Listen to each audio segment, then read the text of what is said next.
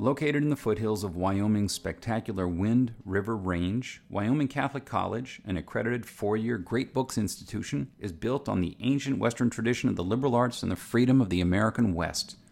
The college offers its students an immersion in the primary sources of the classical tradition, the grandeur of the mountain wilderness, and the spiritual heritage of the Catholic Church. Students experience the illumination of imagination and intellect through the great books and traditional disciplines, literature and philosophy, mathematics and theology, science and Latin, and an outdoor program second to none. The college celebrated an in-person graduation with its seniors last year and welcomed its largest freshman class ever this year. Learn more about the college's unique space in the world of American higher education at wyomingcatholic.edu. We have with us Professor Jon Shields. He is professor of government at Claremont McKenna College, author of, among other things, The Democratic Virtues of the Christian Right. Last year, he co-authored a book with Stephanie Moravchik entitled Trump's Democrats. This is our topic today. Welcome, Jon. Thanks for having me, Mark. First, do you want to say a word about your co-author since I couldn't pipe in both of you? Sure. My co-author is Stephanie Moravchik. She's an adjunct scholar at the Institute for Advanced Studies in American Culture at the University of Virginia. She's also a visiting professor here at Claremont McKenna College. And I should also note that we're married, so we did this project together. She writes much better than you do. She researches much more thoroughly than you do. Is this correct? Yeah, I'd have to say, okay. Of course it's true. Of course it's true. Okay. Don't hesitate, pal. Okay. All right. The first phenomenon in your book, a lot of good data, a lot of good analysis, but the first phenomenon relative to the 2016 election. So this is well before 2020. We'll ask you to reflect on 2020 a little bit. But the first phenomenon you note in 2016 is that many heavy Democrat counties went for Trump. And while that happened with Nixon and Reagan, those elections were landslides, whereas Trump lost the popular vote, but he still pulled a lot of traditional Democrat counties. How do you go about explaining this? Yeah, thanks, Mark. That's a nice setup. And that's where we began. I mean, that was a really astonishing development, right? That Trump won all these very loyal places, even in a year in which he lost the popular vote. So he's, in a lot of ways, much more interesting. You know, the Trump Democrats are a lot more interesting than the Nixon Democrats or the Reagan Democrats. And we explored this question by spending time in three different places. So we wanted to take a deep dive into these communities. We wanted to live in them. And we wanted to see them close up. We wanted to see what the social norms were, the cultural norms were. And one of the things that struck us, Mark, is that a lot of these places are Trumpian in a lot of ways. Certainly the Democratic leaders in these communities are Trumpy. That is to say, they're brazen, they're tough, they're a little thin-skinned, they're relentless counterpunchers, they're nepotistic. They promise to take care of their constituents and provide for them. They are sort of like local patrons and bosses in these communities. And they promise to take care of them by cutting deals in corners if needed. So these communities, to be a Democrat in these communities is not to be very ideological. I mean, one of the things that struck us about the Democrats there is that, to be a Democrat in these places doesn't mean that you take, sort of progressive positions necessarily on things like guns or abortion or the environment. Rather, really to be a Democrat in these places meant that you were really connected to local bosses in a sort of transactional way, right? So, you sort of, the local boss does lots of small favors for his supporters, and he expects a lot of loyalty in return. And so in a way, I mean, one of the strange things and interesting things about this world, Mark, is that, to visit them in a way is to sort of get a glimpse of the old Democratic Party as it used to exist. It gave us a sort of window into the sort of tradition of machine politics. And we sometimes think that world has utterly disappeared, and it has from the places that professionals live. Well, I was going to say, Jon, I mean, you talked about getting out, visiting, actually talking to people.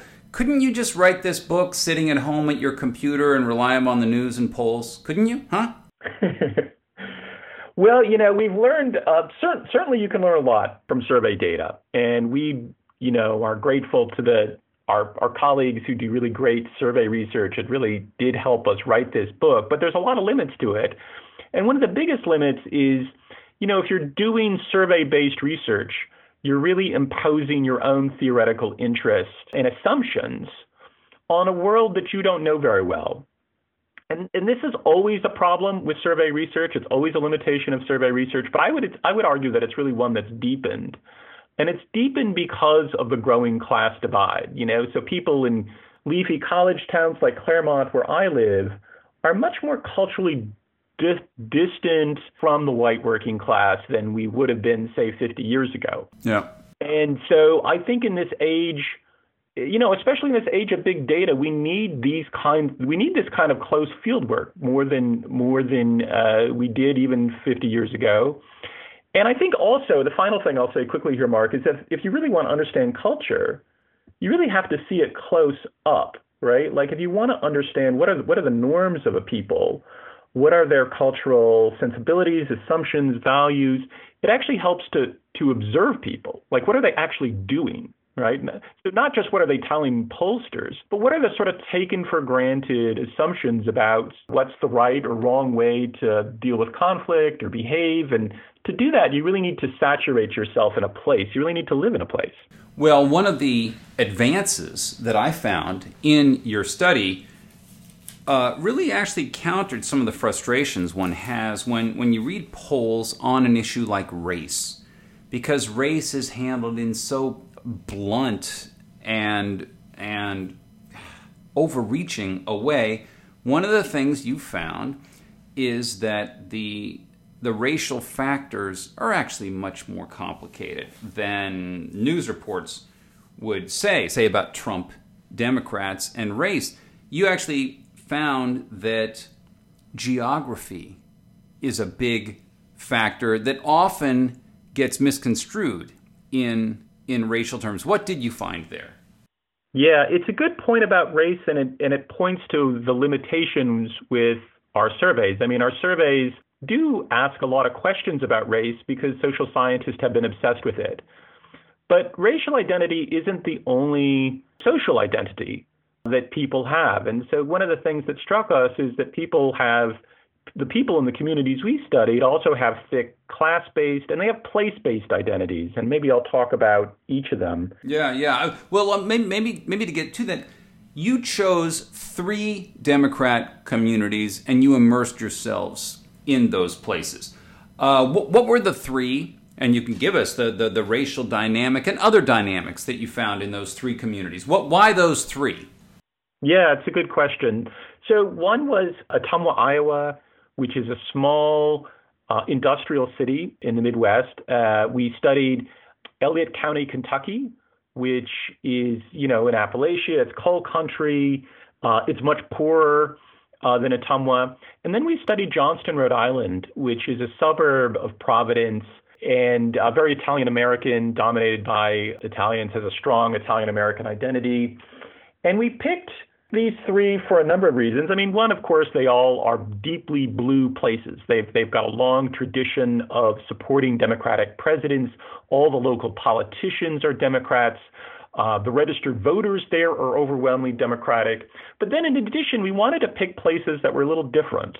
We wanted a sort of range of places. We wanted places in different regions of the country and we wanted places with somewhat different ethnic makeups too. I mean, as I mentioned, these are all white places, but they're ethnically different. I mean, in Appalachia, it's a lot of Scots-Irish folks. In a lot of Italians in Rhode Island, and they're different economically. But despite those differences, they have they're culturally similar in various ways. They all have a very strong place-based identities. That is, they all really think of themselves fundamentally as Ottumwans or Johnstonians or Elliott Countians. And that's for a number of reasons. I mean, partly most of the folks in these communities have very deep roots. That is, they have family, they've been in these places for generations.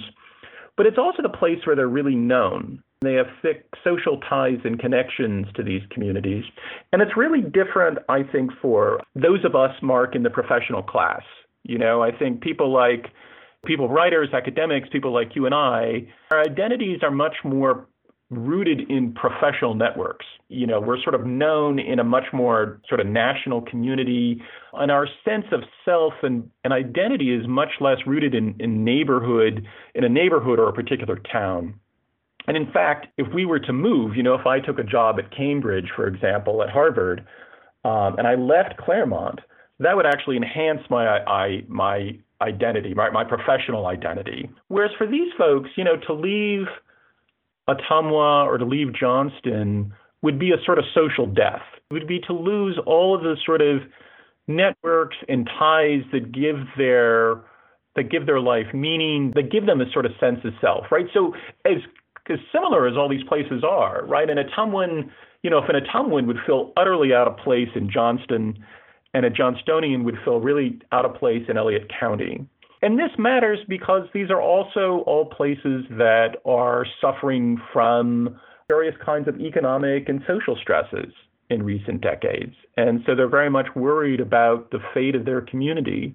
So, when Trump said things like, make America great again, they heard that, he's going to make Ottumwa great again, or he's going to make Elliott County great again. And so I think that sense, that loyalty to place, that sense of rootedness in place is lost if all you think about is race, right? I mean, if you just assume these folks are motivated by racial identity and a sense of solidarity with other white folk, I think you miss their sort of loyalties to their community. And in a way, I would say, Mark, their identities are more provincial than racial identity. I mean, white America is that's a pretty big group of folks, and there is a sense in which white folk from nearby counties and communities are sort of strangers or outsiders, right? They're folks that they don't feel the same sort of deep sort of sense of loyalty and connection to as they do their neighbors in their own hometown. Right.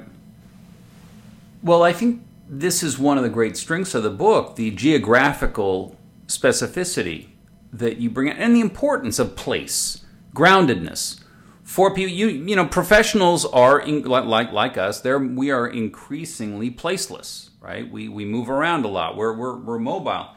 They're not, and I think this is one very good thing that the book brings out, and it's really an implicit criticism of political scientists in their discussions of the 2016 election. Are there other things that you feel the political scientists overlook, misunderstood about the Trump Democrats in that election?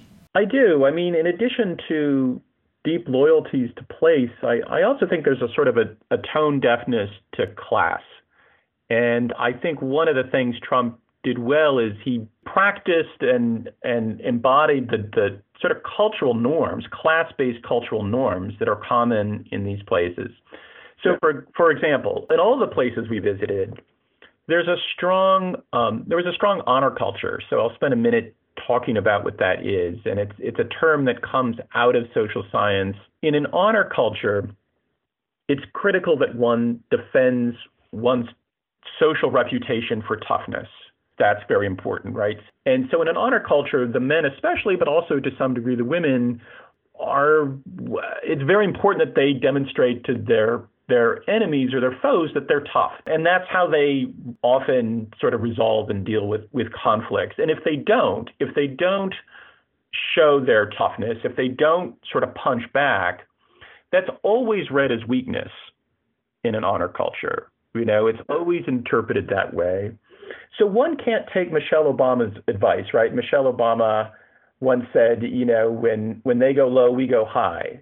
You can't do that in our culture, right? Because if you go high, your enemies will see that as weakness and they'll exploit you. And we saw this actually in the political norms of these communities. I'll give an example. In Johnston, for example, the mayor there is a guy named Joe Policina. And every month there is a local town council meeting, and he's greeted by a handful of citizens who really dislike his rule. And they complain about various things that the mayor is doing.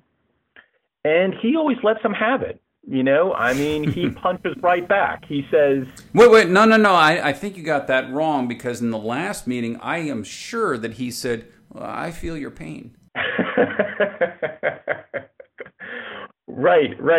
Yeah, that's exactly right. So that's what you don't want to do, right? Is to sort of sympathize with them in that way, right? Or because that'll be read as weakness, right? And so Mayor Policina, he always fights right back, and he tells the folks who complain, he calls them names. He calls them misfits and malcontents, even douchebags, right? I mean, he sort of slings it right back. And we asked, when we first saw this, Mark, we asked him, we said, gee, Joe, why do you do that? What's going on there? Why can't you be a little softer or indulgent of these disgruntled citizens? And he said, well, you can't. It'll just show your weakness, and then they're going to roll right over you. Let's pause for a moment for what I believe is one of the best schools of higher learning in the country, the University of Dallas, the premier Catholic liberal arts university in Texas. With campuses in Irving, Texas, and Rome, Italy, UD offers a rigorous and exciting core curriculum that sets it apart, an education rooted in the great works of Catholic and Western tradition, an education that ennobles and enables students in their pursuit of wisdom, truth, and virtue. Fidelity to man requires fidelity to the truth, which alone is the guarantee of freedom and of the possibility of integral human development. Those are the words of Pope Benedict, quoted at the University of Dallas, and guiding educators in all the departments of the university. Undergraduate, graduate, and certificate programs are available. Start your college odyssey at the University of Dallas today. Go to udallas.edu to learn more. So you think that when Donald Trump called Jeb Bush low energy, that's what was going on for the Trump Democrats? They got that instantly.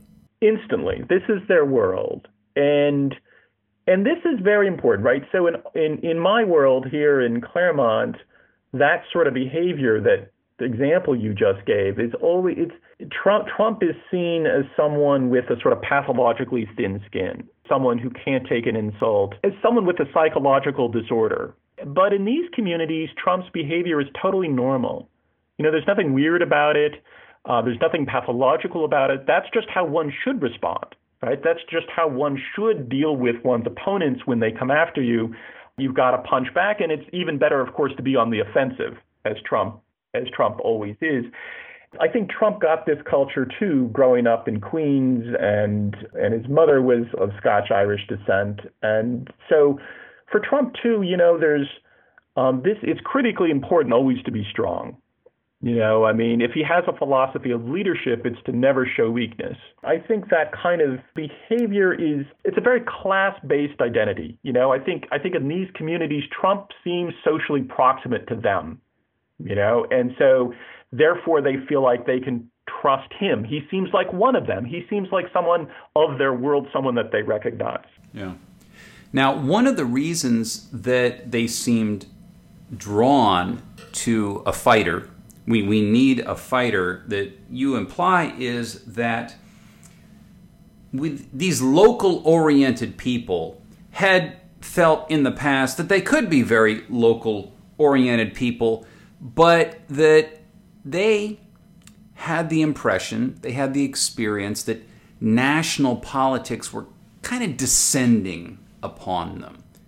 That big national issues were coming into their lives and bullying them. Is that correct? Well, what do you have in mind when you say big national issues, Mark? I mean that when the Obama administration would make a national rule for schools and transgender students. That's now everywhere now. Sort of the loss of a local, feeling the federal government coming down on them, that they, was that a factor? I would give a slightly different account, Mark. I mean, I think what struck us about these folks is that until Trump came about, maybe with the exception of Elliott, which is a little different story, but generally speaking, these are places that were really not tuned into national politics because they were so locally oriented, right? When they thought about the Democratic Party, really they thought about their local Democratic Party, and they didn't pay as much attention to even state level politics, but certainly federal level politics. And so one of the things that Trump did is he really excited in these communities in a new way, right? So there are a lot of folks who told us that they had never been this excited to vote, right, for a president. He really broke through to them and got them excited and interested in the national orbit in a new way, right, in a way that they hadn't been in the past. And so it was almost as if there was a kind of awakening.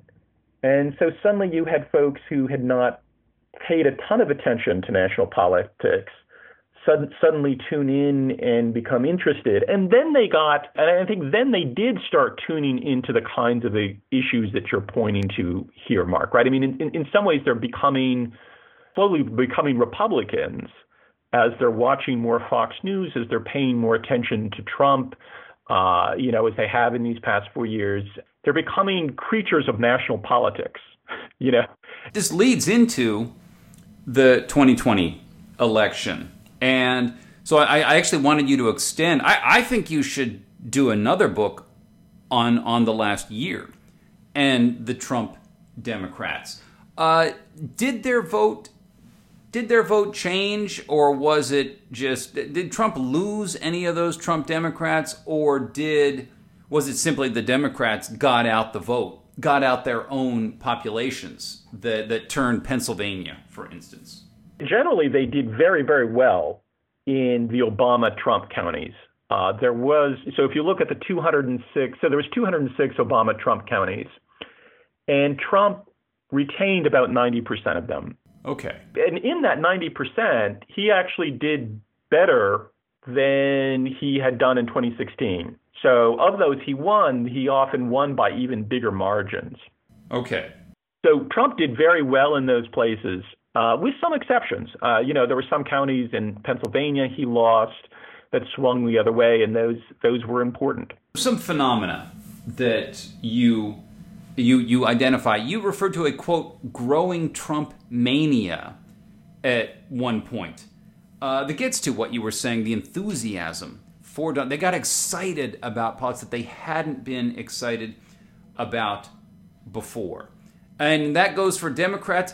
Were they excited about Bill Clinton? No, not. I mean, when we asked them to reflect on a candidate that really excited them in the way that Trump did, they often struggled to come up with any. Some of the real old timers sometimes would say that they would talk about JFK. They'd have to go back that far.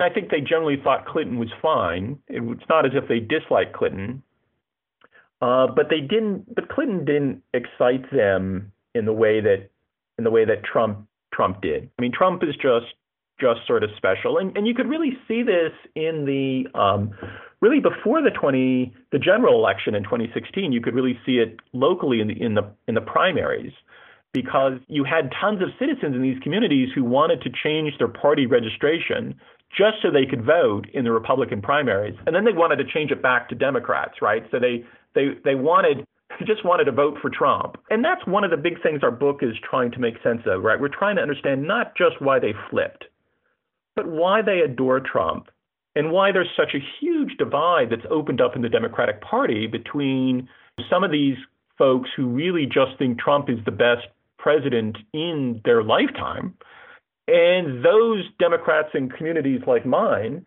who think that that Trump is the worst president in their lifetime. Yeah. Was distaste for Hillary Clinton a significant factor in their enthusiasm for Trump? No, it wasn't. I mean, I think that was true, certainly more nationally. That certainly hurt the Democrats in 2016. But I really think I think it's a really profound misreading of the 2016 to read this as, a lesser of two evils, to sort of see them reading their choices that way. They were all in on Trump, right? They were thrilled about Trump before, Hillary was even officially declared the nominee. that year. So no, and I think you see this.